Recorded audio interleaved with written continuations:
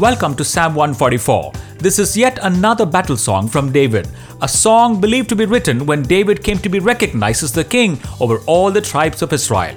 For instance, verse 2 and verse 10 seems to be composed after his ascension to the throne. From verse 5 we understand that there are more enemies still to be conquered, such as the Philistines. Nevertheless, David begins the psalm by praising God who enables him. Yes, David begins the psalm by praising God who enables him. In verse 1 he writes, "Blessed be the Lord my rock, who trains my hands for war and my fingers for battle." God trained David for the task that lay ahead of him. Remember, David was a simple shepherd boy who lived his life away from the crowd, tending the sheep of his father. But it was here he learned how to aim. It was here he learned how to conquer the lion and the bear. It was here he learned how to play the harp. Well, whoever thought he would one day kill the giant with the skills he acquired while tending the sheep? Whoever thought he would become a mighty warrior? Whoever thought he would be a singer who will play the harp for the glory of God, and his playing would manifest the presence of God, and King's soul would be relieved of the distressing spirit? Whoever thought mankind will be blessed by the psalm this man would write, and we would be reading it in our century and would be blessed by it?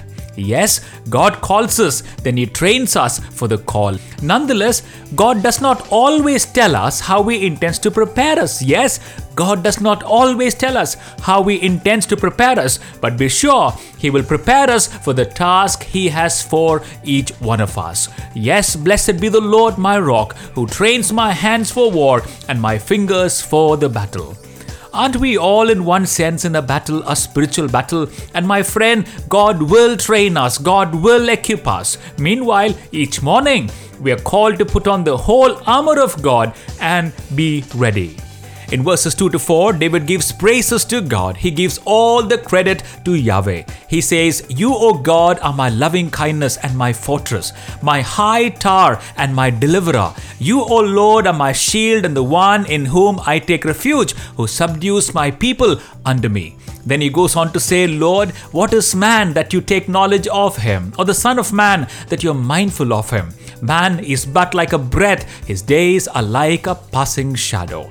Here David is amazed. He is amazed that God the Almighty should take interest in a man, a passing shadow. In other words, David says, "Yes, I am a king over my people, yet I am but a man, a sinful mortal man, and a miserable creature, but yet you, O Lord, would take interest in me." Now, isn't this a beautiful posture of heart? To be never proud because of the battles we have won, but to remain humble, knowing well that it is the Lord who fights our battle. It is He who trains us. Otherwise, we are what? A mere passing shadow. From verses 5 to 8, David prays to God to display His power and might just as He did on Mount Sinai, so that His enemies will know the God of Israel. He says, "Bow down your heavens, O Lord, and come down. Touch the mountains, and they shall smoke. Flash forth lightning, and scatter them. Shoot out your arrows, and destroy them. Stretch out your hand from above, O God, and rescue me, and deliver me out of great waters, from the hands of foreigners, whose mouths speak lying words, and whose right hand is a right hand of falsehood."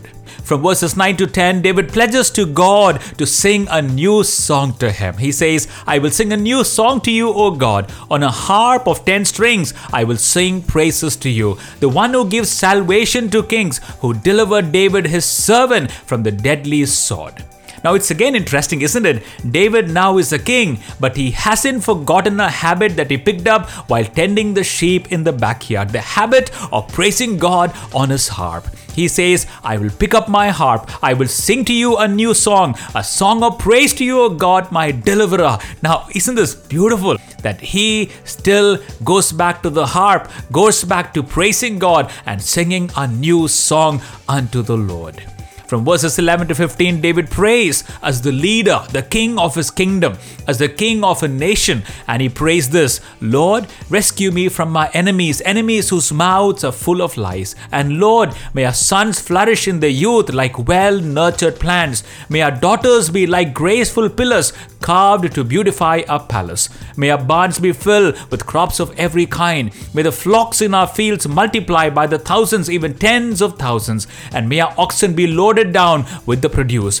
May there be no enemy breaking through our walls, no going into captivity either, that there'll be no outcry in our streets. Yes, happy are the people who are in such a state. Happy are the people whose God is the Lord. In fact, it is a beautiful prayer to make over each one of our nations, isn't it? But before we pray, remember, the Lord trains our hands for the tasks He has called us to. Nonetheless, also remember, God not always tells us how He intends to prepare us. But be sure, He loves you and He will equip you for what lies ahead of you. However, do not forget to give thanks to the Lord when He gives us the victory. It is not by our might, not by our power, but by the Spirit, says the Lord. He leads us in triumph.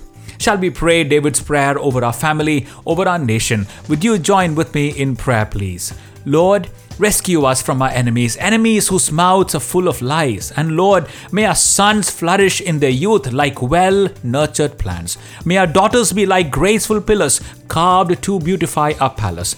May our barns be filled with crops of every kind. May the flock in our field multiply by the thousands, even tens of thousands. May our oxen be loaded down with produce. May there be no enemy breaking through our walls or going into captivity, that there'll be no outcry in our streets. Yes, happy are the people who are in such a state. Happy are the people whose God is the Lord. And this we ask in Jesus' name. Amen.